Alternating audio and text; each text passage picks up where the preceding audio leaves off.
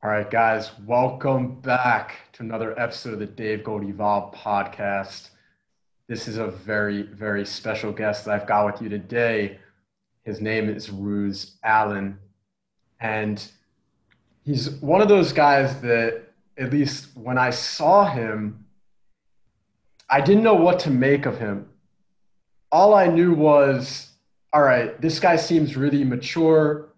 He seems really insightful, but I wasn't really sure what he was getting at.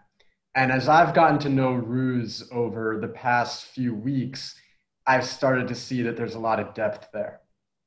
So, Ruse, thank you so much for coming on the podcast today.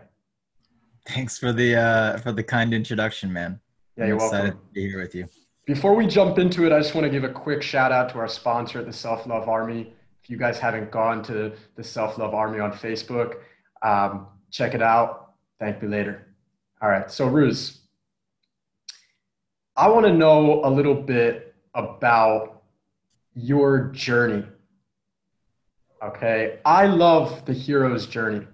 And what I see out of you is that you have made an incredible spiritual journey. And I want to know where it all began and how you got to where you are today. Okay, cool. Yeah.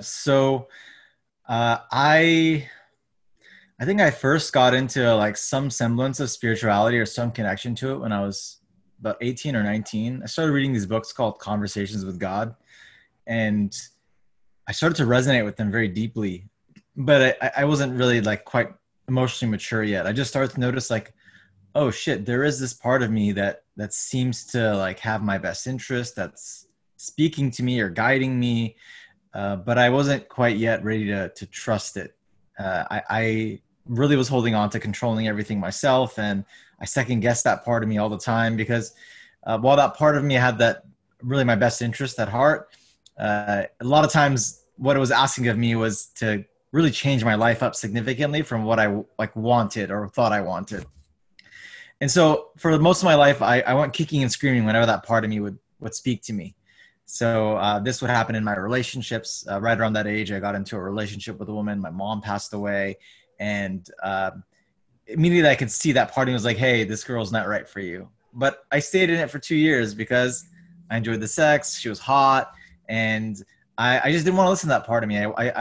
I just wanted to have what I wanted in front of me, and so you know, as I started to see this pattern of this part of me speaks to me when it has something real to say to me or true, I started to get in touch with it more and more, and started to see that, oh, this part of me doesn't go away. Like it's here to tell me the truth, whether I like it or not, and guide me. So I learned the hard way for most of my life. I would go through relationship after relationship with this part of me telling me, "Hey, this isn't for you," or "Hey, you need to look at this." And for the most part, I would try to evade it. Eventually, I started listening to it after my not this past relationship, but the previous one. I was engaged to a woman I was with for 4.5 years.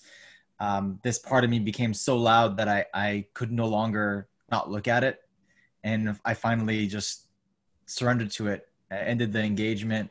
I went and traveled the world. I started expressing myself more authentically, getting connected to my emotions, and I ended up becoming a dating coach, dating and masculinity coach for about a year and a half. And then I went through that experience. I dated a lot of women. I had a lot of fun. But again, that part of me started rising up again. It started saying that, hey, this disconnected or this passionate, sex life you're leaving is it's not really for you. It just didn't feel right anymore. Eventually I got into an intimate relationship with my last girlfriend, amazing woman, went deeper than I've ever any other woman. And most recently I had my biggest awakening, which was really about dropping anything that feels fake to me, like letting go of anything that I feel is coming from attachment, coming from a place that's cluttering my life and not allowing me to connect to the spiritual side of me that's trying to guide me into wherever it's trying to guide me. And that made some radical shifts in my life. I had to change my coaching business to something new. I ended my relationship with my now ex-girlfriend. I'm decluttering my life significantly. I'm cutting out a lot of stuff. I'm letting go of a lot of relationships, friends, family. Probably going to be moving as well really soon. So it kind of shifted my life in a radical way. And I foresee that this is what it's going to be moving forward, is that this part of me is going to be the driver now. And I'm going to be more witnessing and just delivering on what it's asking me to do. So it's a different shift, and it might even sound kind of crazy to some people that listen to this, but it feels connected to like what feels like I need to be doing next. Okay, so you're from San Francisco originally. Yeah. Is that where you're at right now? Yes, I am. Okay. And where are you thinking about moving to? Well, I'm open. I potentially might move to Florida. I also may just live with my dad for like a couple months and see what is coming up as like what's next meant for me. I'm pretty open. I'm not attached to any one place at all. I'm Mhm. I'm slowing things down in my life a lot. I spend a lot of my life do, and I'm doing the opposite now. I'm actually just getting into more of a being state and just staying very present with every moment. And I'm noticing the more I do this, the more I'm connected in the flow of life. Things just show up for me without me trying. Um, I kind of set an intention, and then the universe does its thing, and things present opportunities for me. So I'm open-minded to that, and I'm waiting for more clarity around that. But Florida is like potentially a serious option, but it might not be. It might be something else. You know, one of the reasons why I asked that question was because I wanted to see if maybe you would say Sedona, because recently you made a post in your group where you were talking about how love told you to end your relationship and quit your coaching business and let go of attachments and go to Sedona. So I want to touch on that for a second. Why Sedona and what happened there? Because you're not the first person that I've heard that they've had a spiritual awakening in Sedona. Yeah, the why I actually don't know why. I had this calling a few weeks ago, that I had to make all these changes, and because it hit me like such a strong wave, it was overwhelming. Like I kind of got hit by. It felt like a hurricane and a tornado and an earthquake all at the same time. It just was like one after another. So after a few days of journaling it out, um, the last day, Friday, the day before I actually left for Sedona, I sat down and I said, okay, where am I supposed to go? And I asked Tahoe, and it's like, no. I said Mount Shasta, and it said no. Then I said Sedona, and then my body just went into this like deep peace, and I was like, oh, okay, I guess I'm going to Sedona. There was no reason why. I can't tell you why. The why is unclear to me. I just asked, and I received a very clear to me answer, and so I followed that answer. And the next morning, I flew out at 6 in the morning to Sedona. And you went out there, you went into nature, and you did a little self discovery, or maybe a massive self discovery. Yeah, I did a lot of hiking. I also spent a lot of time, honestly, just in my room, um, letting things up, feeling through them, journaling about them, Mm. and getting clarity. Fighting, kicking, and screaming, trying to negotiate with myself to not have to change the things the way they are. But as soon as I started letting go more, it started to become clear that like, well, I don't know exactly why. There's something about compromise that kept coming up, like I can't compromise my freedom. I can't compromise who I'm becoming. I can't compromise what this part of me is telling me to do. Like if I compromise that, I compromise my top priority, which is my freedom. Well, let's And talk about that for a second. yeah, So it seems to me that a lot of people will jump towards compromise. And at times, I think that that makes a lot of sense. Okay. Nothing is ever going to be 100% perfect. So you might as well be grateful and be present and be, happy with what you've got. But on the other hand, when you compromise too much, it seems like you give up a lot as well on your mm, freedom, on your peace, on your clarity, and on your purpose. And so, I live in this city here in Tel Aviv. The rent is so expensive. I find myself compromising just to live in a decent place. Okay. And that is frustrating at times. So, why did you decide to stop compromising? And what do you think is a good process that someone can take when they become aware that they are compromising too much? Yeah. So the first thing I'll say is that um, the way you led the question, there's like a bit of an assumption in there. The assumption was that nothing's ever going to be perfect, right? And I think I would likely argue the opposite of that is like, I think everything is perfect as it is. We just don't see it that way. Like every event that happens in your life, every moment, if you actually look at it and reflect from a high level, you'll see there was something in each of these events, each of these interactions that you were meant to get. But most of us don't look at that. Most of us look at um, the meanings we create about ourselves because of those events. We look at, uh, the pain it might have caused us, but we don't look at how that event was meant to happen to become who you are right now. So I would actually argue that everything's perfect as it is, and everyone's life is exactly where it needs to be based on what they're experiencing and what they're come here to experience.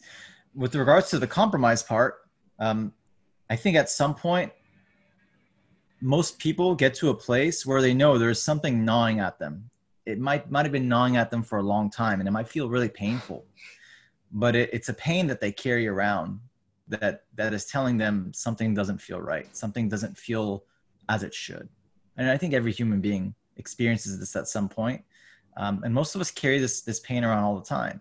We try to avoid it. We try to fix it. We try to run from it. We try to prove ourselves wrong.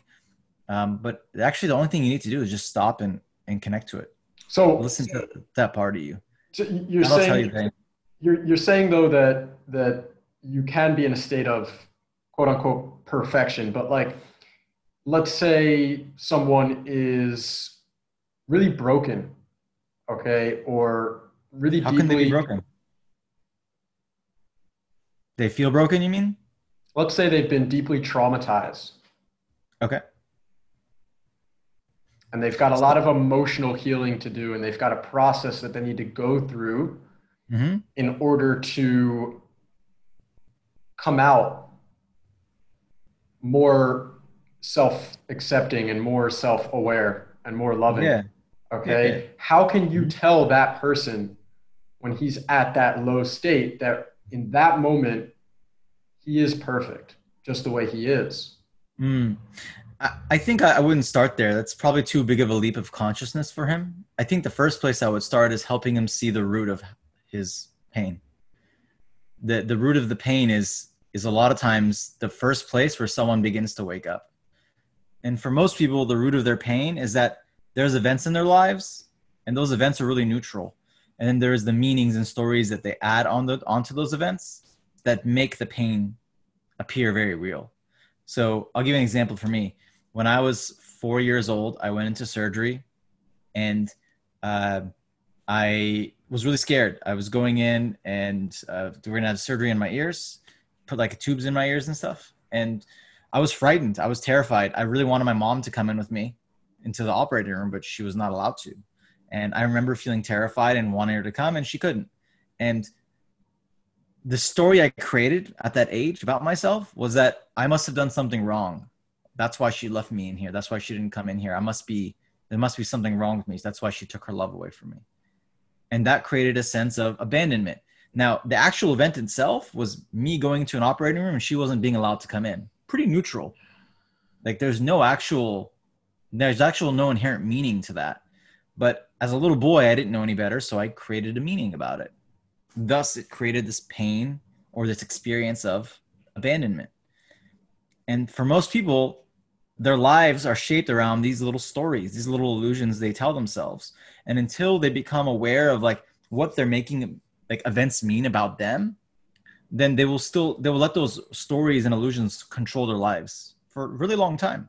A lot of people, unfortunately, well, I guess I can't say unfortunately, it's like they're meant to be where they're at. But a lot of people, they are developmentally in adult bodies, but they're emotionally 6, 7, 10-year-old kids. Like they haven't become aware of those perspectives that they're holding on to unconsciously, that they shoved away somewhere. And for them to mature into human adults where they can validate themselves, they can feel love, they can accept themselves, they can give love, they can be of service to others, they can attract and use the power that is gifted to all of us by the universe to be able to, create whatever we want in our reality, they block themselves from that because they hold on to that perspective. So for anyone listening to this, look into where that pain is and see, what story are you telling yourself? What's the meanings you're placing on the events of your life? Because it is those meanings, those perspectives that are holding you there and keeping your reality the way it is. Do you think that it's healthy to tell a story to yourself, to have a narrative or an inner dialogue?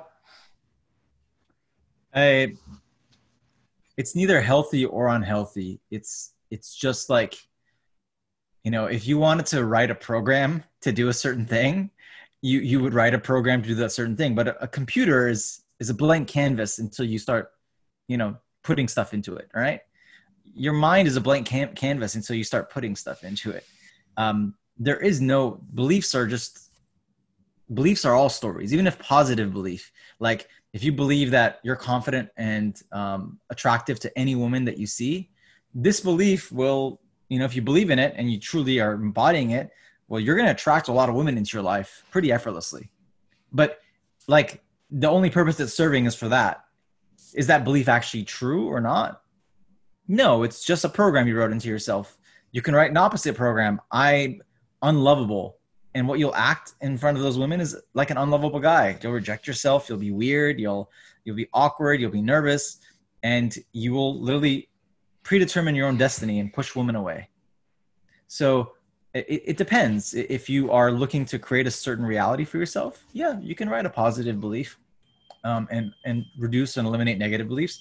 You can also just eliminate beliefs and become into a neutral place where you're open to experiencing reality as it is and going with the flow. There is not a wrong or right way. There is not a healthy or unhealthy way. These are just labels we put. It's just like, what the heck do you want? Whatever you want, get clear on what you want, why you want it, and then you can do some magic with that. You have kind of a gift that the universe gives you to write these codes and to erase codes and create new ones, or to have none and just pretty much be open.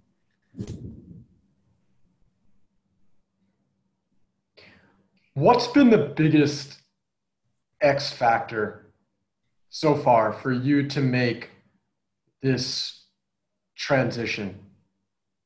For you to get to this place of higher state or higher consciousness, what changed?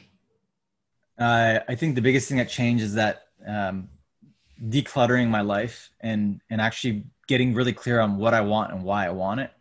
Because without this, we'll be holding on to a lot of stuff energetically that's blocking us from getting what it is we truly want to experience. Most people come into this world, and because they're experiencing it from a very childlike traumatic event that they are holding on to, they don't trust themselves. They don't trust their own faculties to lead them to their own happiness, to their own natural state of like love and happiness. So what they do is they think there's something wrong with them.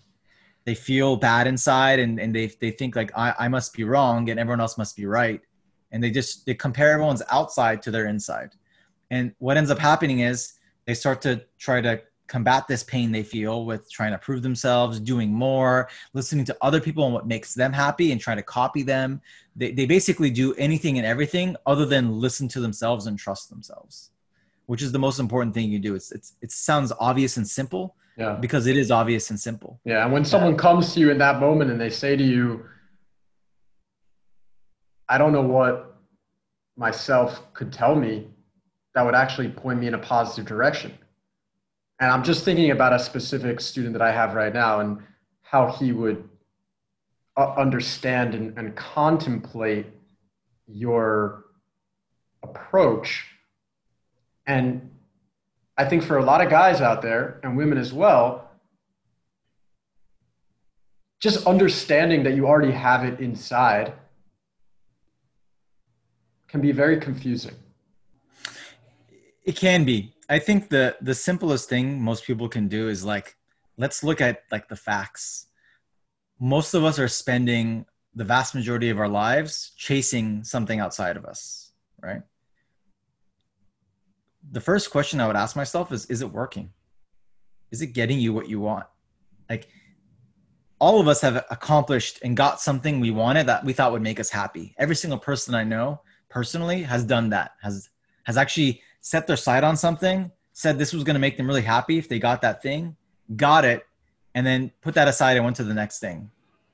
This is like kind of a very common experience for pretty much every human being that I know. So be honest. Is it working?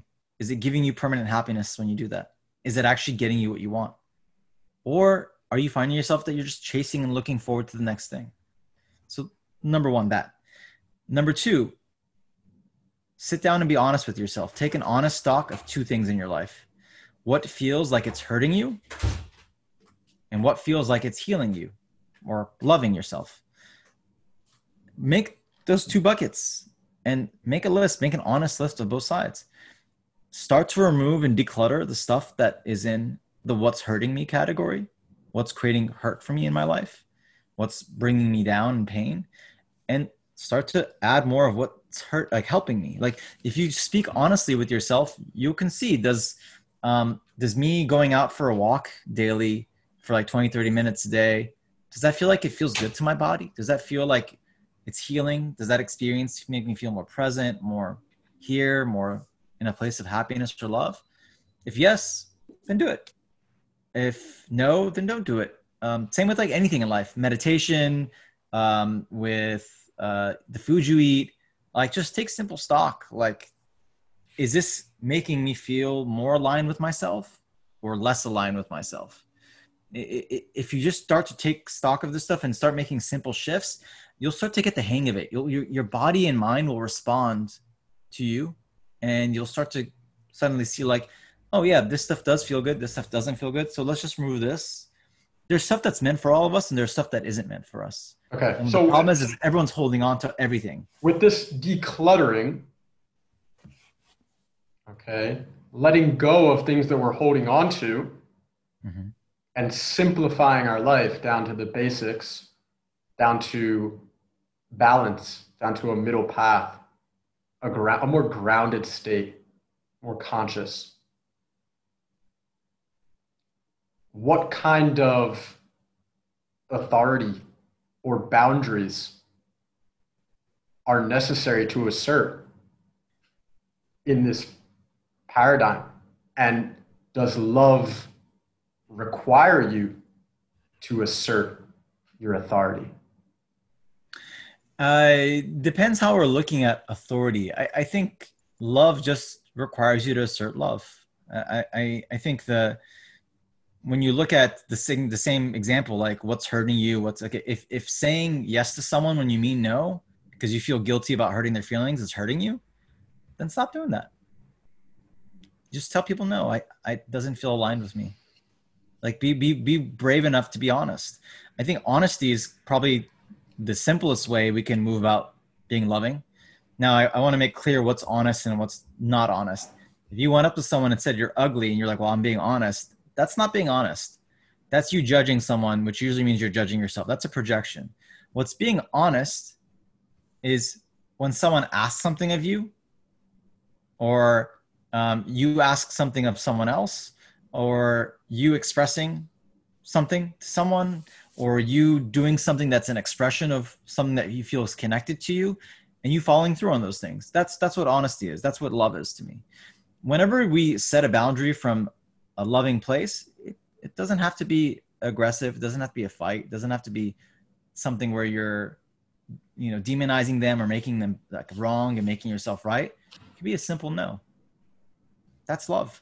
It could be a simple yes. It could be I love you. It could be just whatever feels true and real to you that doesn't compromise what's healing you, what's making you feel more in line with love and with what's the energy you want to be in. That's really it. It's nothing complicated. Does that make sense? Well, you talked just now about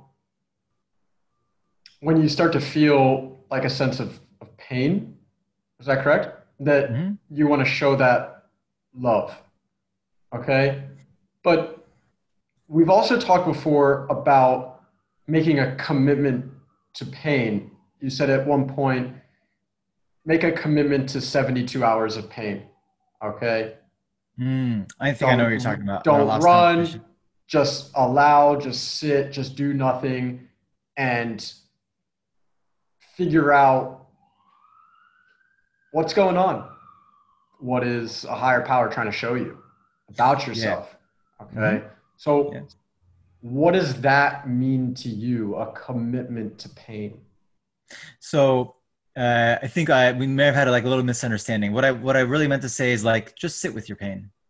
Sit because the pain is trying to tell you something. It's not trying to hurt you. It's Mm, trying to tell you something. So most of us spend our lives running away from that pain. We experience it and we think it's bad because it feels unpleasant. So the immediate judgment is this is bad. I must be wrong. I need to fix this. When in reality, you don't need to do any of that. You just need to sit with it, allow it fully, listen what it's saying, give it permission to exist, and you'll get something from that experience. And you know this 24 the 48 to 72 hour what I call a you can call it a spiritual quest, you can call it a um, a purpose quest. This is really more about sitting and listening to yourself and asking the important question to the part of you that's meant to guide you.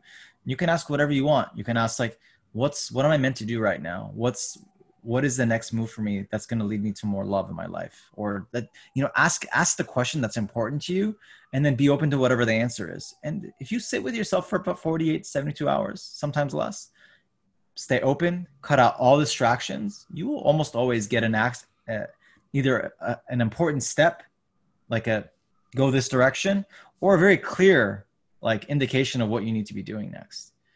That part of you is meant to help you, and that's the voice that's connected to the universe. So if you sit there and listen, you might not like the answer because it might upend your life. It might go against like what you're doing right now, but you'll know the answer it's real because it'll be simple, it'll be direct, and it'll feel true. Something inside you be like, fuck, that feels right. Even though I don't like the answer, it feels right.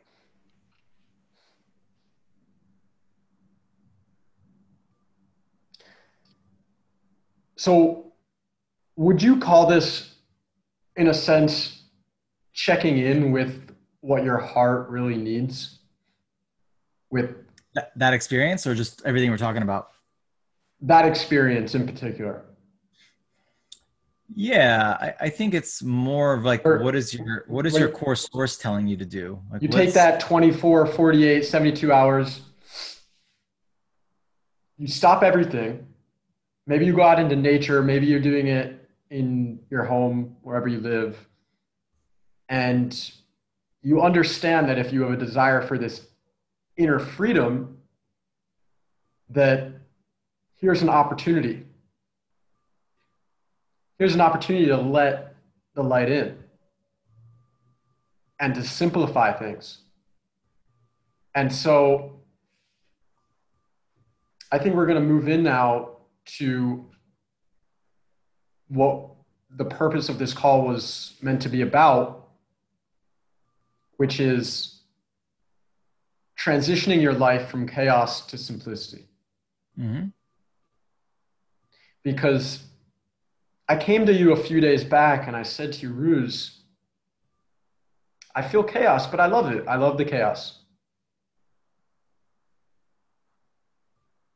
And yet, it didn't seem to me and to you that there was any desire for me to release the chaos. The chaos had been created only by myself. And that if I really wanted to step into simplicity, I was going to have to change the way in which I was looking at my reality. Mm-hmm. So give me your insights here.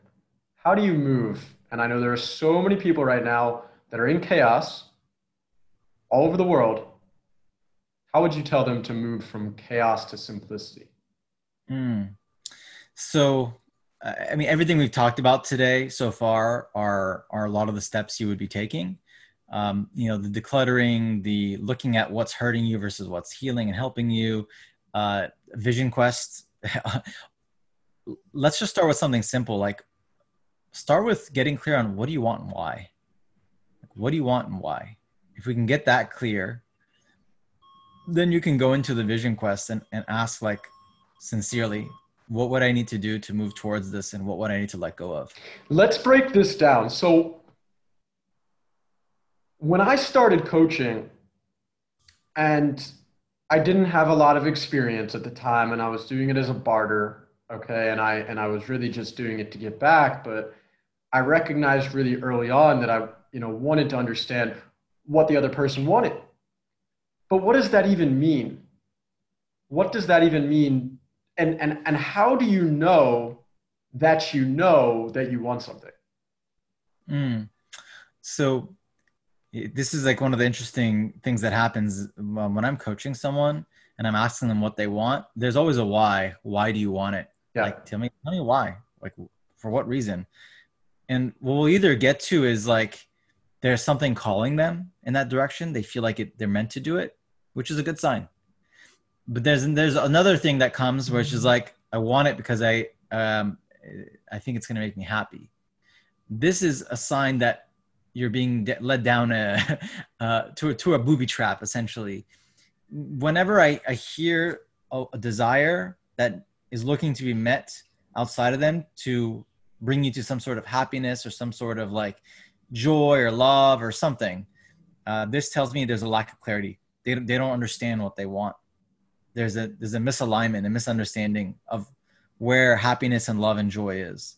And for me, I need to help them declutter that story to see, like, do they really want that thing? Are they being called to it, or are they projecting something onto it? Like, a simple way you'll know this is that if you help them get the thing and they still feel dissatisfied, then there was something they were projecting onto that thing. Let's break it down into like a very concrete or practical example. Like, let's say someone comes to you and they say like, all right, I know what I want, Ruz. Okay, I want to date a really hot girl, or I want to start a coaching business. Okay. Yeah. So they come to you with this want. How do do you decipher first whether or not that want is in line with their purpose? I will help them get clear on why they want it, where it's coming from, why they're called to it, what they think they're going to get out of it by getting that experience. Because once we get really clear on this stuff, for the most part, the person becomes self-realizing in that whether that thing is something they really want or something that is like a false projection or an illusion. They think they want it because they're going to get something out of it. So once we get clear on this stuff and we see like, oh no, there's a lot of internal valid reasons that's pulling them in that direction, then we just look at what's blocking them and help them remove the clutter, the fears, the blockages, and clear a path for them to effortlessly move in that direction. Because if you're called to something, once you get rid of some of the blockages, the universe like quickly comes in and takes care of everything. Adapts. It's just, yes. Yeah. Because look, the universe is completely mirroring us at any given moment. We're not, the law of attraction, it's creating all the time in every moment. Like right now, everyone is creating in the moment they're at. It's just, most people are creating unconsciously. They're creating clutter and shit and mess and chaos and they don't know why, but they're used to it because they did it their whole lives that way. But if you actually take stock of like what's yours to do and what's not, what you're called to do and what you're not called to do, and you actually start removing that shit, you'll see the life force of where your energy was going to all the stuff that's not meant for you come back inward. And now you have so much more power, so much more direction, so much more, life force to move you in more flow. It's very simple. It's like, there's nothing complicated about it. It's just, for the most part, people aren't trusting themselves and their energy is scattered in so many places that's not meant for them. And until they declutter all that shit and get clear, their life will be very messy. Like the most extreme example of this is people that are homeless. People that are homeless are the most ultimate misunderstanders of themselves. They completely misunderstand where they're at, who they are, what they're being called to do, and they're in complete survival mode, and they're very stuck there. It's an unfortunate thing, but it's the reality. And the people that are the most successful or clear, they are creation machines. They just create things effortlessly. If they fail, they bounce back very quickly. It's just so because they cut out what's not theirs. What does that mean to you though? So on the one extreme you're saying is this homelessness, on the other extreme is this, very quote unquote successful person. So how do you define success or someone Success being as in in like a success success state? in effortless creation, creating whatever their reality. I don't mean success financially or success like because they have a hot girlfriend. I meant literally success because they are effortlessly creating whatever they want without much trouble at all. It's like they know how the creation process works. They remove the distractions and the things that aren't meant for them. They're good. They're really well decluttered, and they know how to use their energy and life force to penetrate and create what they want really effortlessly. Now, uh, that's the only way I'm defining success in this regard. To me, success and failure are also somewhat just like Subjective? terms, labels. Yeah, they're subjective. So I'm in the context of what we're talking about is simply in the creation process and letting their desires come up and manifesting them very effortlessly or simply. Okay. So would you say that you've started to become a quote unquote successful person or a successful coach? It depends who you ask. Like I, um, I feel good about where I'm at. I Yeah. think it's evolving daily. Even from that post I made about uncompromising love, I've changed a lot even from that point. My Mm. life has been kind of a rocket ship recently as I Bruce, surrender. you've changed since we last spoke. Yes, yeah, yes, yeah, I have. And the reality is, I suspect that this is going to continue to change as like I declutter more and I become more clear because clutter makes you unclear. It makes you unclear about who you are, what you are. It makes you unclear about what you're meant to do, what purpose you're meant to fulfill in this lifetime, who you're meant to help. Like it, that's what clutter does. And decluttering that stuff, it opens you up to much clearer reality to work with. Have you Much thought clearer. about living a simplistic, minimalist life? I'm actually in the process of decluttering a lot that's in my apartment and giving it away. I'm probably gonna give away a lot of my money. I spend more time donating time and money to others that need it because I'm so bought in that the universe is taking care of me that like I have zero like worries or fears around it. Like I just know I'm very connected to the creation process. Like in the last month, I've gotten 7 new clients. 7 new clients in a month. Like that never happened for me before. But it's because I'm trusting the universe. I'm not trying to control things anymore. I'm putting my energy out. My calls are pretty simple. I'm not forcing or pushing anyone. I'm really checking in to see like, hey, this is how I feel about it. If you feel equally aligned, let's do this. If you don't, let's not do this. Like it's pretty simple and straightforward. I'm trusting that the universe is only going to bring me clients that are meant for me. And yeah, that's working. Like I don't have to force or I don't have to handle objections or do traditional sales calls. Like I'm literally keeping it simple and going with the flow and I'm feeling taken care of. Like I don't feel like I need anything from anyone. I don't feel like I need money. I feel like I need any of this extra stuff that I have. I feel really called to give a lot of it away and let others who want it have it and to keep things more simple and decluttered in my life because it feels good. It feels like it's what's healing me. Pretty simple. I'm not trying to make it complicated. What heals, what hurts. Let's cut out what hurts. Let's keep what heals. But you didn't always feel this way. When you first started your coaching business, you No, were in a not at different all. state. No, yeah, no, yeah, of course. Like I was more in the doing energy. Like I gotta push, I gotta take action. This is a fallacy. This is like some made up bullshit every person thinks. And it's again, it's distrust of yourself. You don't need to do any of that shit. The only thing you need to do is listen to yourself and flow with the action you're being called to take. That's it. Like if you do that, the action will pretty much seemingly feel effortless. It won't feel like hard because you don't really have to try to do the things you want. If you're motivated to do something, you just do it. If I want to get a drink of water, I'm motivated by my thirst. And for me, it's a quick walk to the kitchen, fill up the cup, drink it, done. There's no effort in that action. What if everything in your life could be like this? You could literally make your life be like that. It's a choice. That's the power you're given. But you first gotta be honest and let yourself see what is not meant for you and cut that stuff out. It's really that simple. There's some attachment to that stuff, so there's gonna be some pain if you're really attached to it. But if you look honestly as to whether it's meant for you, and when you start to get clear on that, you'll be able to grieve it and let it go, and you'll start to see life starts to feel more connected to you. You start to feel more alive and free, and things start to feel easier. And look, that's a choice. That's not saying it's better or worse. To me, I like it. I enjoy it. I enjoy it more. It's just a choice. People want to live the way they want to live.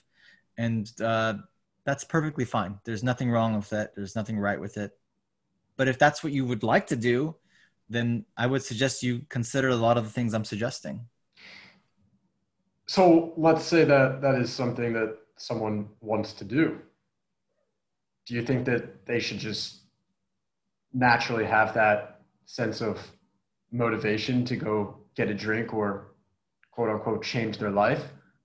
Or do they need to at times look externally towards a coach or a mentor or a course or some kind of accountability or kick in the ass to get them up and to wake them up to where they've slipped up and where they've gone wrong?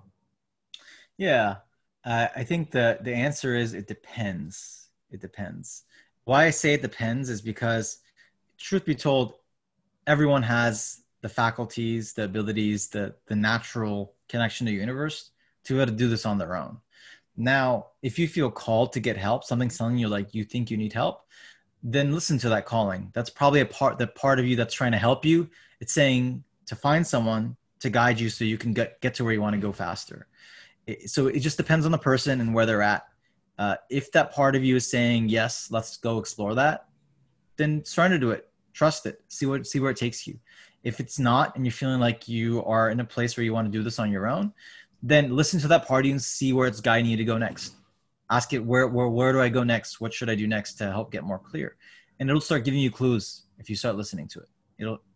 Again, the thing you want to listen for is the simple, the direct. Like anything that's complicated or overthought is the ego. It's the fear part of you. Anything that's simple, sounds like yes, that feels true, is direct, not complicated. It's very simple. That's the part you want to be listening to.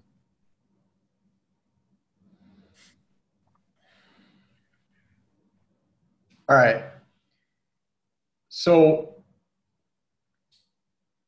if you hear the simple, okay, like, and this is a big one, right?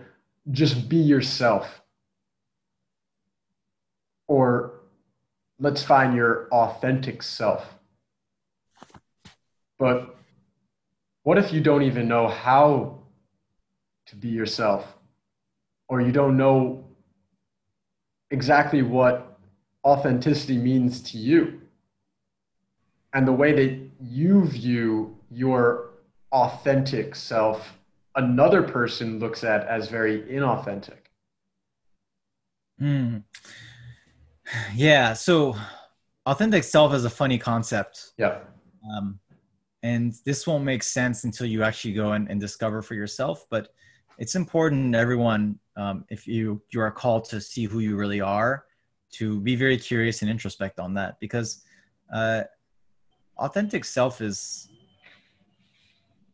too many definitions for it to mean anything. All right. You want to do some introspecting on who you really are, what you really are. And that could be a whole spiritual journey in itself to do that. Like if something inside you is telling you to be yourself, ask for more clarity. Ask, what does that mean? Can you help me see that more clearly? And it will continue to guide you. That part of you is meant to help you move to the next level up. Sometimes when you ask for something, it might be open. It might come from another person. It might come from a conversation where they say something to you and it just like hits you and you're like, oh. It could come from a simple interaction with a stranger on the street. It could come from something that just comes in the moment when you're watching TV and they say something and it just hits you. It can come in so many different ways. You just got to be open to hearing and seeing like what's touching you. What's like feels like, well, that was something. You had that experience before, right, David? Like something hits you, you're like, wait, what? That I've had sounds. that many times. I actually want you to provide, a personal example right now of when that Um, happened and I'll sure. open your eyes. I've had a lot of them lately. Okay, so like um, more recently, and I'm going to say it from the perspective of the person that I was helping. Mhm. Um, More recently, since I've had the shift, I've been attracting a lot of people into my life that they themselves are in a place where they're in a state of confusion. Like people have been coming to me unprovoked and running into me, talking to me, and somehow, some way, we talk about where I'm at, and it brings up something for them. Where they're like, "Oh, I feel like I have to be looking at something too. There's something I feel like I've been avoiding." It's like very subtle, and I tell them like, "Hey, this conversation was meant to happen. This is the universe's way of saying, look at that thing. There wasn't an accident that you talked to me. This happened for a reason. So look at that thing that you think you're avoiding, and you will. This was what you were meant to get from this conversation. It's just simple as that. Like, and I've probably attracted like 8 to 10 people into my life recently like this, including you, David. Like you came to me and we had a conversation, and like that was what was happening for you. Like something felt like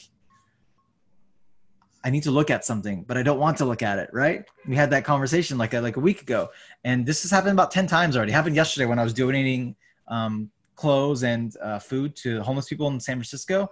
I asked Facebook like, "Hey, does anyone want to join me?" And 2 people joined me.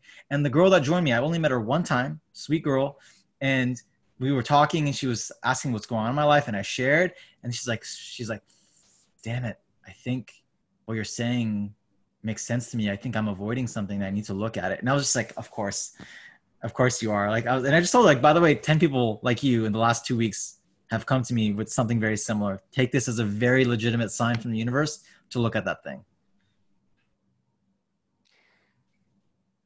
To me, what has been coming up, right, if we're going to stay on a very similar subject, okay, people coming into our lives with a certain problem, um, people will come to me, yes, with this lack of wanting to see that it's their mind that is the problem and the way that they look at things, Mm-hmm.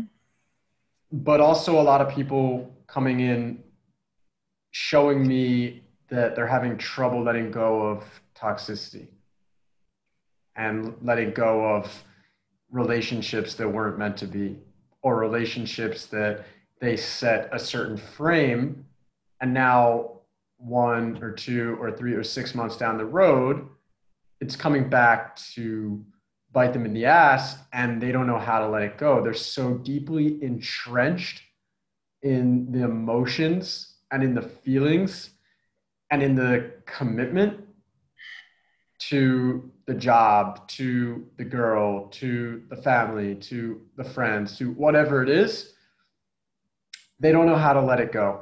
They don't know how to declutter. It's such a difficult step. It's such a massive change. And it takes a lot of courage and it takes a lot of bravery and it takes a lot of self awareness Mm-hmm. to get out of that sense of this is not what is healthy for me.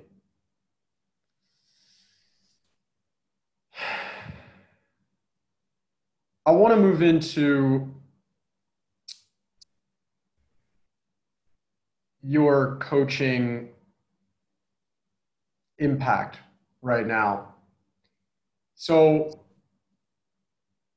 I see it in myself as well. You start coaching, you start helping people who have a lot of problems, and then maybe at a certain point, different people start to come to you, maybe even higher level people, okay, like other coaches themselves. Mm-hmm. And the only way that people who are also being successful, awake, conscious are going to come and seek you as a coach is if you're an impactful coach. So I want to talk to you for a second about what does it mean to really understand other people and to become a truly impactful coach to you. Mm. The number one thing any coach that's listening to this to help them become more impactful is for them to really know themselves. Go deep into yourself and be what it is you are meant to be. Like basically everything I told you guys today, anything I told you guys, like this isn't me telling you to be like me. This is me telling you to check in with yourself and see what the you that wants to be you is. And if you do that and begin to understand yourself really well, your emotions, the patterns, you know, your ability to create, your ability to let go of what's not meant for you, and relax more and trusting your universe, your faculties more, then you'll become a more effective coach. Confidence is your birthright. Simply doing this stuff will make you more confident because you're trusting yourself. And so like, you know, when I look at when I started as a coach, a lot of the insecurities I had, a lot of the self-doubt, a lot of like needing to prove myself, that's all dead now. That died. That's been dying. And I have no desire to do any of those things. I have no desire to prove myself to anyone. I have no desire to sell someone on my services. I literally trust that the universe is going to bring me someone that's meant for me and I'm meant for them. And we're both meant to get an experience with each other. And because of that, my confidence just naturally oozes out of me. I don't have to do anything. It's when we try to step outside of those bounds and force things where we show that we're not confident in ourselves. We don't believe in ourselves. There's something missing. So go inward and see why you're holding on to controlling things. Go inward and see what's causing you to force things or take things, you know, into your own hands when they don't need to be that way. What's meant for you is meant for you, and what's not meant for you will be repelled by you. And that's nothing to say that you're bad or good. It's just there's an energetic mismatch, and that you were meant to get something different from that experience. And that's it. If you can trust that and get to know yourself really deeply, you'll be an excellent coach. You'll be someone that other coaches come to get coaching from, because you naturally will have that confidence in inner knowing. It's really that simple.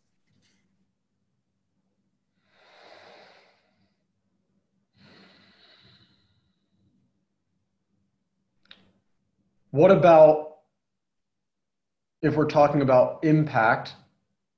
Mm-hmm. How do you leave a large impact on a woman's life, especially an emotional impact? Well, where she will feel a sense of connection, a sense of acceptance and understanding that she's never possibly felt before. When you're being the type of man that I'm describing, this will be a very natural part of the way you are.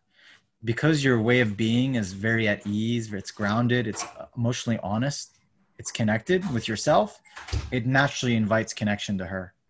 It's like a byproduct of. So it's not a matter of doing, it's a matter of being. Uh, Simply by being this way that I'm talking about, you will be more present with her. You'll know what to do in the moment when a conflict arises. You'll be able to see her more clearly as she is. And what happens when you don't know what to do, or if when what you do doesn't come out the right way and maybe an argument ensues, or you start to see signs that it's not working out? So this is two different questions. So like if something comes out in a way that she perceives differently than what it is, there's no right or wrong way for it to come out. It's just like we are in control of what we do, our actions, and we're also in control of our reactions to the events. So if someone reacts poorly to you, the first thing to do is ground yourself as best as you can. Do your best not to react to them, and be present with what's going on. It's in your being present place, like being in the moment, where you'll see what's happening. Because a lot of times that person is experiencing one of their own stories. They're making what happened with you in that moment mean something about them. And if you can stay in that moment with them, be present for them, don't react, and then really dig in to see what's making them upset, you'll help them see that there's a story coming up for them. There's an assumption, and you'll help them climb out of that hole so you can resolve it in a more mature way emotionally. Okay. Now, if the second part of your question, if you are finding that you are showing up in that way and a woman is not able to meet you where you're at, She's constantly staying in that place of victimhood or blaming you. And regardless of like, you showing up and being this way, she's not able to be there. That's a very clear indication that you guys are not meant for each other. There's an incompatibility is all it is. There's nothing to force at that point. It's just simple. We seem to be incompatible. It would be best to end this relationship.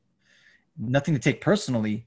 Now, there's also an important caveat here is if you're not showing up in this way, if you are being part of the problem, which most of the times we are part of the toxicity in that we're also seeing stories and illusions where there aren't any, then it's good to check in with yourself and handle your stuff. Take responsibility for your stuff so that you can show up more presently. You can show up more honestly. You can express your emotions more openly and honestly and take express.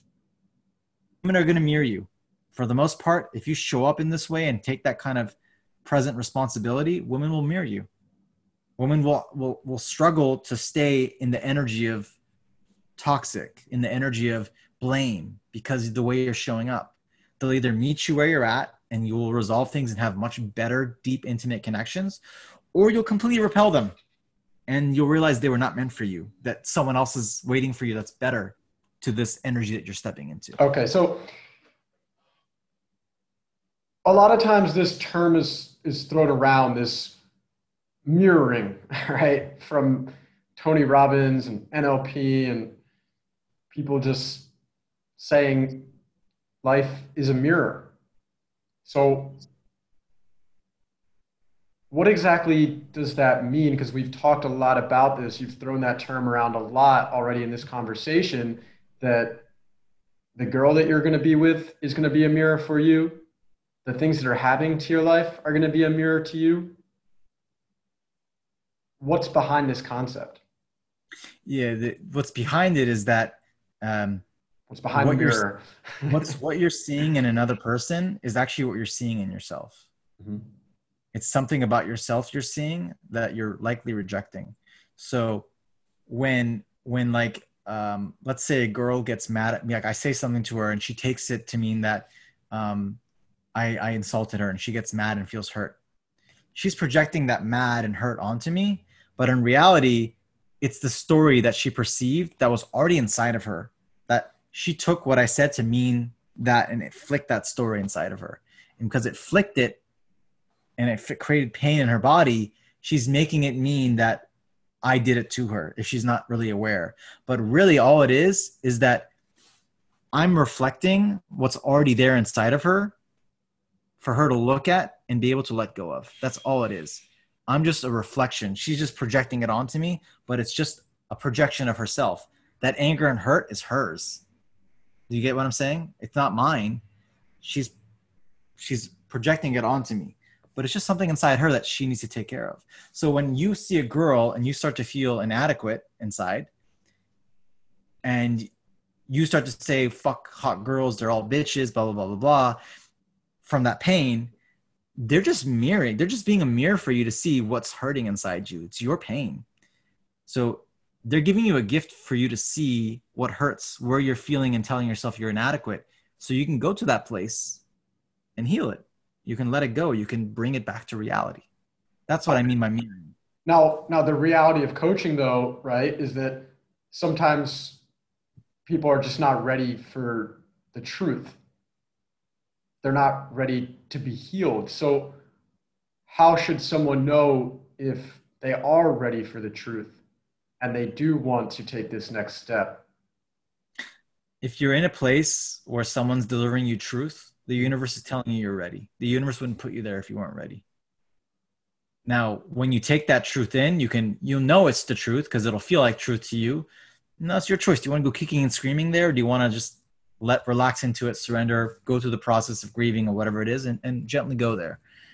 But the universe doesn't put you in a position or show you something that you're not ready to deal with. The universe only puts you in those positions when you are ready.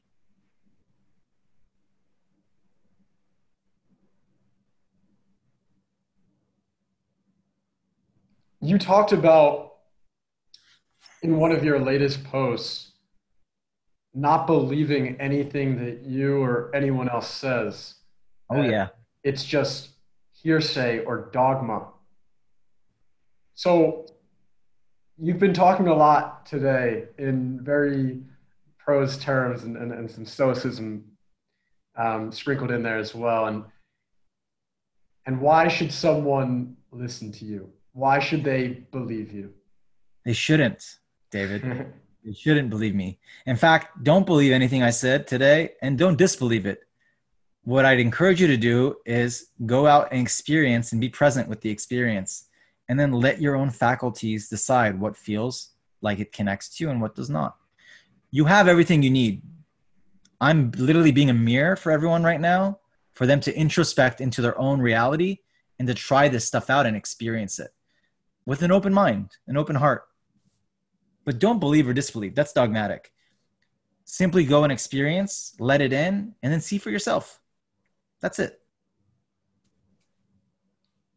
Someone's going to come back to you and they're going to go, man, that's scary, Ruse.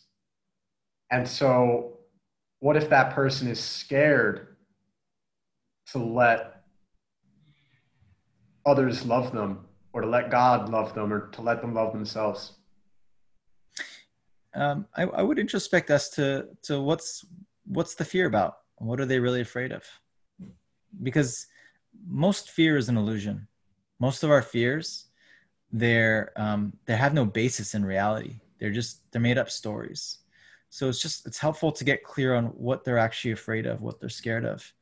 And a lot of times when they realize it's a bunch of stuff that's out of their control, which is really life, you think you're in control, but like we don't have any fucking control of what's going on. There's a fucking universe that's puppeteering everything behind us and energetically moving things. And it's at such a high level that a small human mind can never know what it is. They can just show up and be open to what it is and trust it, surrender to it and do it or not. They can go kicking and screaming.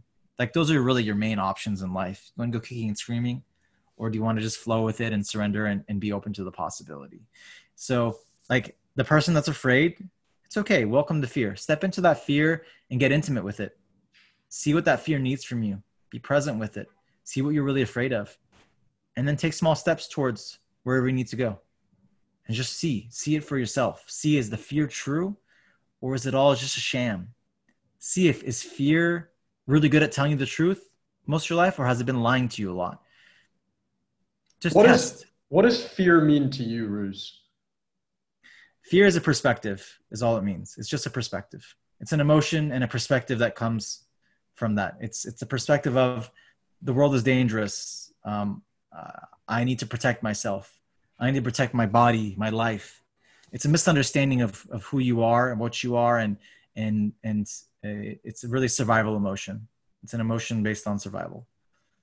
But if you realize that there's nothing to survive, that the universe is supporting an energy of thrive, and you can step into that and choose that whenever you want, then fear stops becoming such a dominant emotion in your life.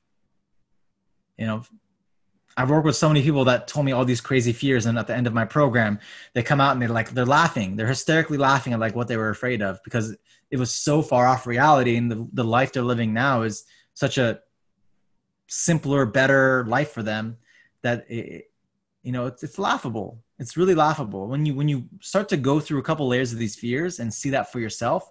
These experiences will resonate with you. You'll know what I mean. Again, don't believe or disbelieve what I'm saying. Go out and get experiences, and then you will see what I mean.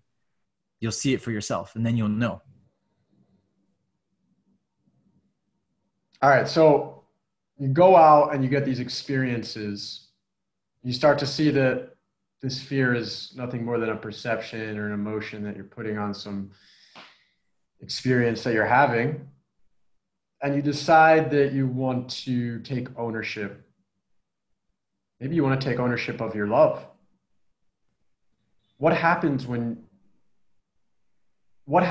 also what are you capable of when you start to take ownership of this love? Well, love is a much higher expansive consciousness level to be at. So your capacity to feel, first of all, significantly less negativity in your life, because the negative perspectives are dying. Love is a perspective that does not hold on to any sort of negative emotions. Really, it really burns off a lot of that. But the other thing you'll experience is greater ease and effortlessness in your life, um, much higher attraction. You'll be attracting at a significantly exponentially higher level, and you'll be in a position to be giving a lot more and desiring to give, be more involved in your community, be more involved in service, because it'll feel loving to you to do that. It'll expand your love to do that. So it just moves you into from a taking energy, survival energy, into like, I have everything I need and more. And it's a place where you want to give to the world, give to yourself. That's the best way I can describe it. But it's really night and day in comparing the two. They're so far removed from each other. It's really crazy. So your potential for what you're meant to be and expansion are really high once you start getting these experiences, letting go of those perspectives, and stepping into more of your natural place. Do you think that there is such a thing as unconditional love? Yes, I do. I think unconditional love, again, don't believe or disbelieve, you need to experience it, is when you get to a place where you don't see a difference between yourself and anyone else or anything else, where you see yourselves as one with everything, experientially, not intellectually, but you see it at the depths of your being, that there's no separation. And when you have that kind of love for yourself, you have no choice but to have love for others in that same manner. That is what unconditional love is. It's beyond most of the experiences of what most human beings have. Yeah. So let's say someone throws it back in your face, the love that you want to give them. Okay. They don't respond with an I love you. They lash out against you, Mhm. cuss you off, steal from you, cheat on you. Okay. In that moment, is it possible to still remain in a state of unconditional love? Oh, absolutely. Because you're not seeing them for those actions. You're seeing them from what's underneath those actions. You're still Mhm. looking at them from the love perspective. Now you're just looking at them like, oh, these are just painful childlike perceptions they're projecting onto me. They don't have anything to do with me. And you still just feel love and compassion for them. They can't hurt you. They can't steal from you. They can't do wrong by you because you're not looking at them as any of those angles. You're looking at them from the deeper level. So nothing they can do will affect you. They could stab you with a knife and kill you, and you still would love them because you realize like we're one and the same. It doesn't matter. It's going to be foreign to a lot of people listening to this. Most importantly, guys, is you can do this two ways. You can do it within your relationships, or you can do it by yourself. Both ways will work. If you begin to see others' pain, the things they've done to you, as innocent, childlike perspectives that had never had anything to do with you, it was never personal, you can feel compassion for them and do the same for yourself, you'll start to shift in this direction. You'll start to shift away from those old victim perspectives and step into more of a loving perspective that like, oh, wow, just like I'm in pain and I have these perspectives that are hurting me, so is everyone else in this world.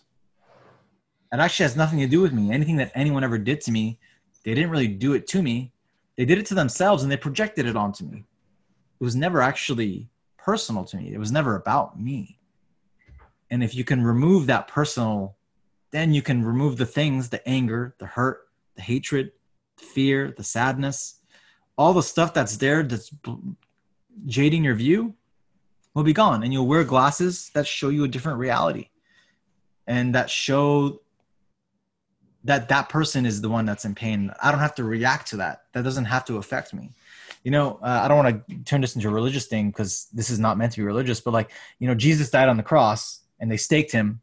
And I forget the term he said, but he said, "Forgive them, Father, for they don't not know what they're doing." What he was basically saying was, don't hold this against them. They don't know that they're this inner love inside them. They have this powerful, loving being inside them that if they knew that, they wouldn't be doing this. But they're so confused with what they are and who they are that they're projecting it onto me. It has nothing to do with me. That's what he's basically saying. He's saying to still see them as love.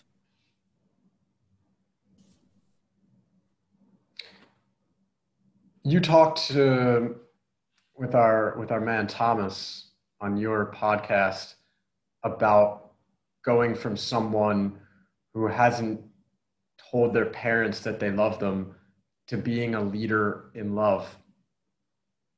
Man, I really resonated with that because like it was really hard for me to embrace love growing up.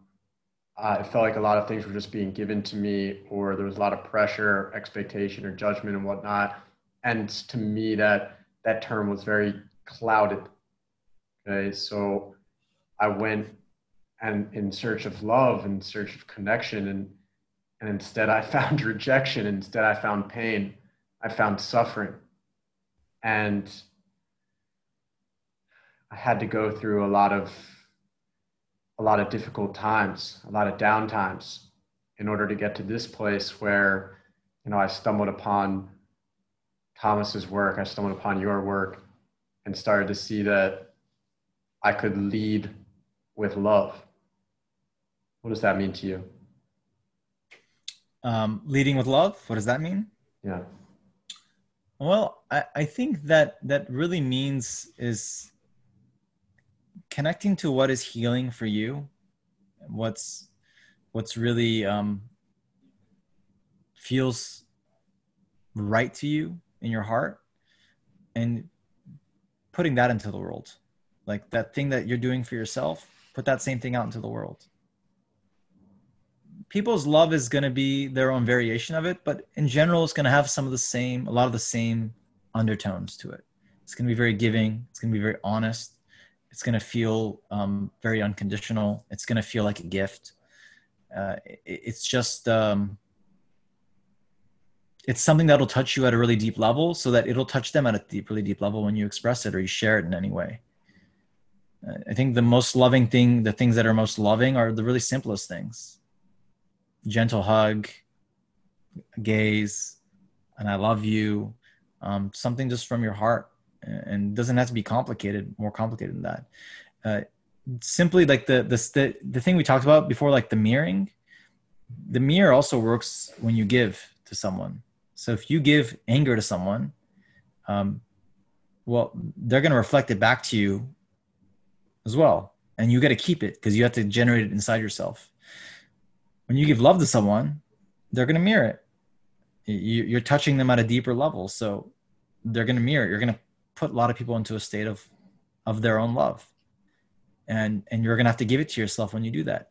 So giving and receiving love is a kind of an ironic thing. The giving and receiving is actually, these are just terms. They happen at the same time. If I give you love, David, I have to give it to myself. I have to generate it within myself to be able to even give it to you. So I have to give it to myself.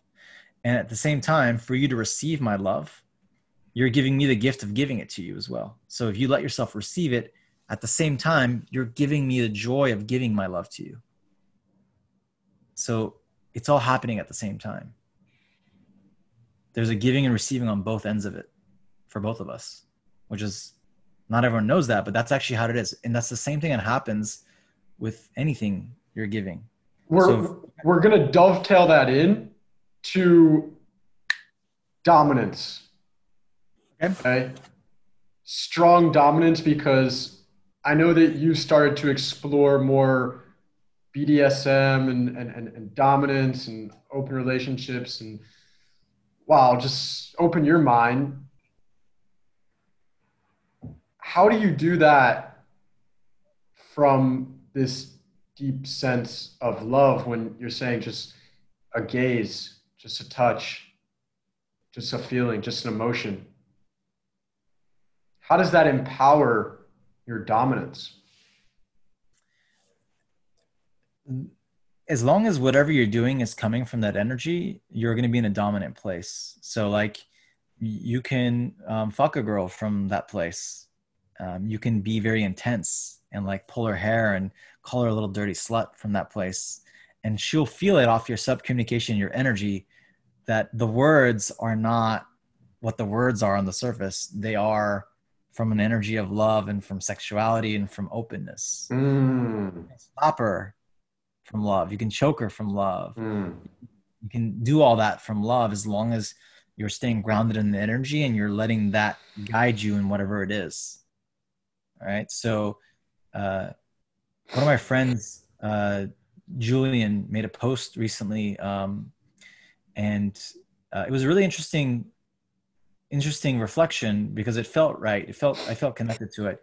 He said, when you're dominant in your love, like people like are in your presence and you're really dominant in it, you don't get fazed by other people. That's when people fall in love with you. If their frame of love is like lower than you, then they will feel really deeply attracted to you or fall in love with you very quickly. And that's really the case with what happens with really dominant, loving men is like a lot of women will fall in love with them because generally speaking that their frames might not be as high. But when this man can hold such a strong frame of love, that means he can fit her love into his frame and hold that container, masculine container for her to completely fall in love into her love in a safe way. So it's the same thing when it comes to dominant submissive relationships. Exact same thing. If you can hold that space in your own love from a dominant place, tell her what to do, choke her, slap her, get on her knees, bend her over, fuck her in the ass, whatever. It doesn't really matter. It's just that you're in that energy and you're doing what you want and you're coming from the loving energy, and she gets to go into the other side, completely submitting into that love, like completely surrendering. And she gets to go into a space of like zero thinking, zero control, completely trusting you. And in that space, she's wide open and surrendered to her own love. And so that dynamic, the energetic dynamic, it's not about domineering. It's not about like making yourself feel powerful. It's just about being powerful and giving her the space to be powerful, but in an opposite way, in a completely surrendered way. Because it takes a lot for her to surrender.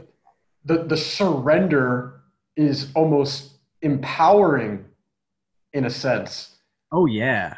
Completely empowering. You're empowering her into the depths of her letting go of control and completely submitting to her own love. Empowering her into submission. Yeah. Giving her permission to submit. Yeah. And trust and safety so that she can go deep into her own sense of love. Completely like let loose, let go. That's what it is. Is that, but what if there's resistance there and it's not something that you just, oh my God, you're showing your girl so much love. I know there's going to be someone listening to this who has no idea what you're talking about right now, by the way. Yeah.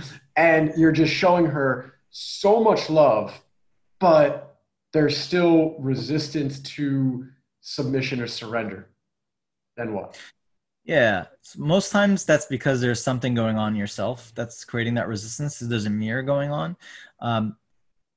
If you are so dominant there and she's still resisting and you're being firm and she's not falling in, then to me we're going back to the compatibility incompatibility thing. Most cases, if you are in that place, the woman will drop in and surrender. It's almost like she's compelled to because it feels so right. But if it doesn't feel right to her, there's a resistance in her, and if you're still feeling solid, then it's likely incompatibility is all it is. Now, there's a case where like if there's resistance and you're honest and saying like, no, I had resistance too, then you want to be honest and open up, take a pause, express your resistance, open, be vulnerable. That'll invite her to do the same thing. And then you guys can both get a healing process from that. You can both let go, and then you can come back into the moment from a more loving space, and then you can continue again. So there's moments where it's not a perfect, flow. A lot of times this exploration is you're both healing inner stuff as well. So when something comes up for you or for her, open up, pause, express, own it, share it, open your heart, and you will find that with this practice, it'll become smoother, it'll become more intense, it will become more dominant and submissive. So it's there. But if the consistency of you opening up and her closing down, and it's for some reason there's just incompatibility, that's a different sign. If you're doing your part and you're showing up and she's not there with you, that just means that you guys are not aligned with each other. That's okay. That's just, you got to find someone else. All right. We're going to come to an end soon, but when you talk about this incompatibility, okay, there's also been a trend, I think, in a lot of societies, I know in the one that I live in right now, where not only the men but also the women become more masculine, and in many societies the men become more feminine. Okay, and the women feel more empowered. So yeah, a guy comes to you, he's more in his feminine. You're telling him to be dominant. He's going into the bedroom with a more a woman who maybe she is in her feminine but also in her masculine as well, and it's starting to take over. It would seem to me that there would be a lot of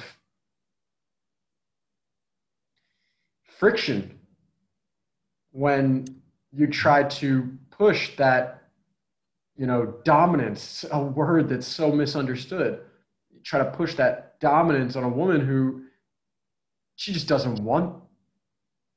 I don't know, maybe she does want it, but she doesn't know that she wants it, or she is having such a hard time to surrender or submit to it because of everything that society has told her or that she's experienced growing up. It seems to me that this, oh, I'm just going to label it as incompatibility, is like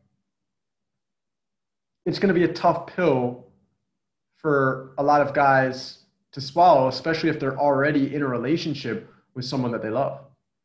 Yeah.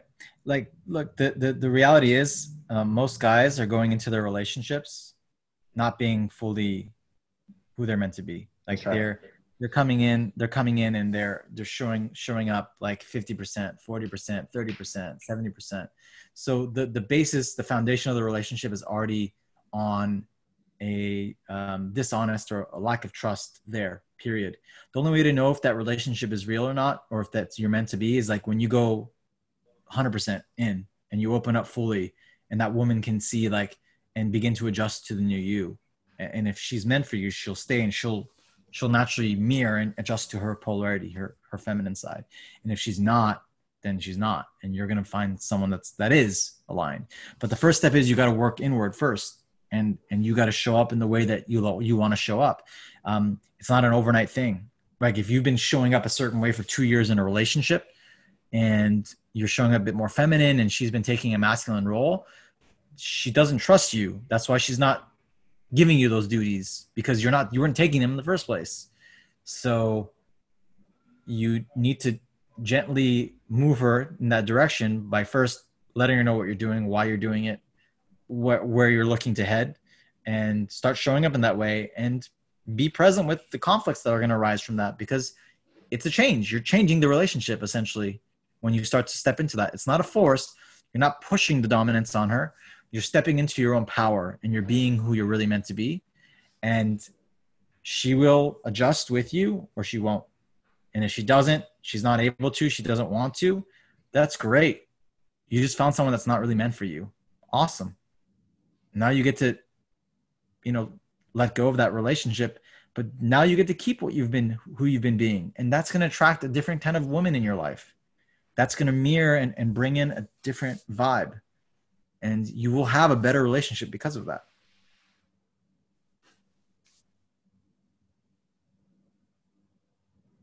Well, I'm probably going to cut this into two segments because we've talked for quite a while, but this interview has been very deep, very meaningful, very impactful.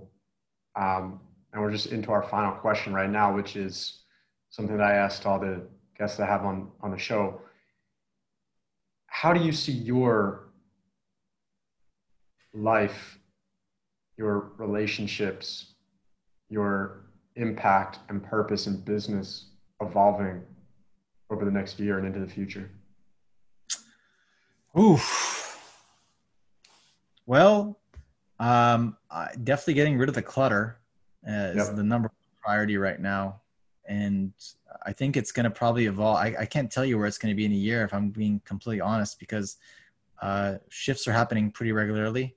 And um, I think the most important thing I'm really helping people focus on is like decluttering their lives and getting clear on like their inner voice, the one that they're meant to be working with. That's their helper.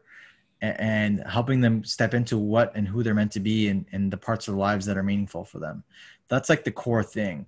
Now, for some people, that's going to be love and devotion. For some people, that's just going to be stepping into confidence and purpose. It's going to probably vary from person to person what they want. But my job isn't to force them into one box. It's to help them see where they're meant to go and help them confidently walk that path and go there and continue going beyond that point once they see they've completed that layer of whatever they were meant to do. So that's really the direction I'm going in.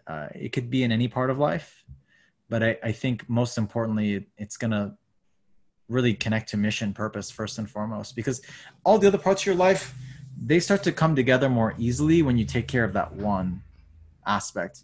When you have a direction in life, your desires realign appropriately in your life too. And a lot of the neediness, a lot of the insecurities, they get taken care of when you're living with a greater sense of mission and purpose in your life. You're following yourself in the way you're meant to go, and you're letting go of what's not meant for you. This is an extremely attractive quality for, men or women, like that they have like a direction in their lives. There's something that they're, for a lot of women, it's going to be more stepping into more love. And for a lot of men, it's going to be stepping into more freedom, purpose.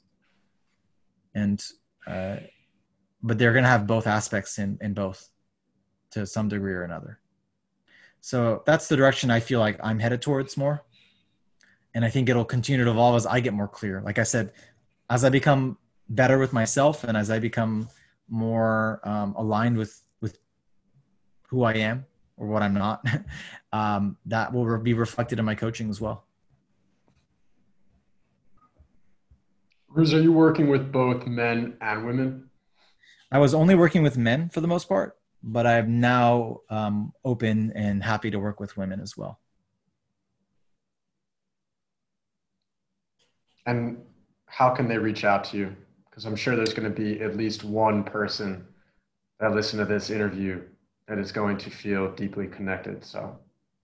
So you can reach out to me at ruse@therealmasculine.com. You can join my Facebook group, which David, if you want to share it in your group, we can. We'll have you on. We'll have you on in the group as well in Dave Gold Evolve. Cool. Yeah, or you can just direct message me on Facebook, Rooz Allen, ROOZ ALLEN.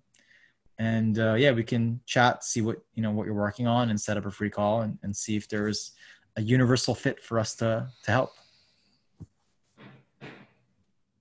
Well, Ruz, I think it is a blessing that I've been able to connect with and meet someone as unique and special, and someone that really seems to have figured a lot of things out. So this has been amazing. Thank you so much for coming on. And thanks for having me, man. I really enjoyed it. Yeah. We'll see you guys in the next episode. Peace. See ya.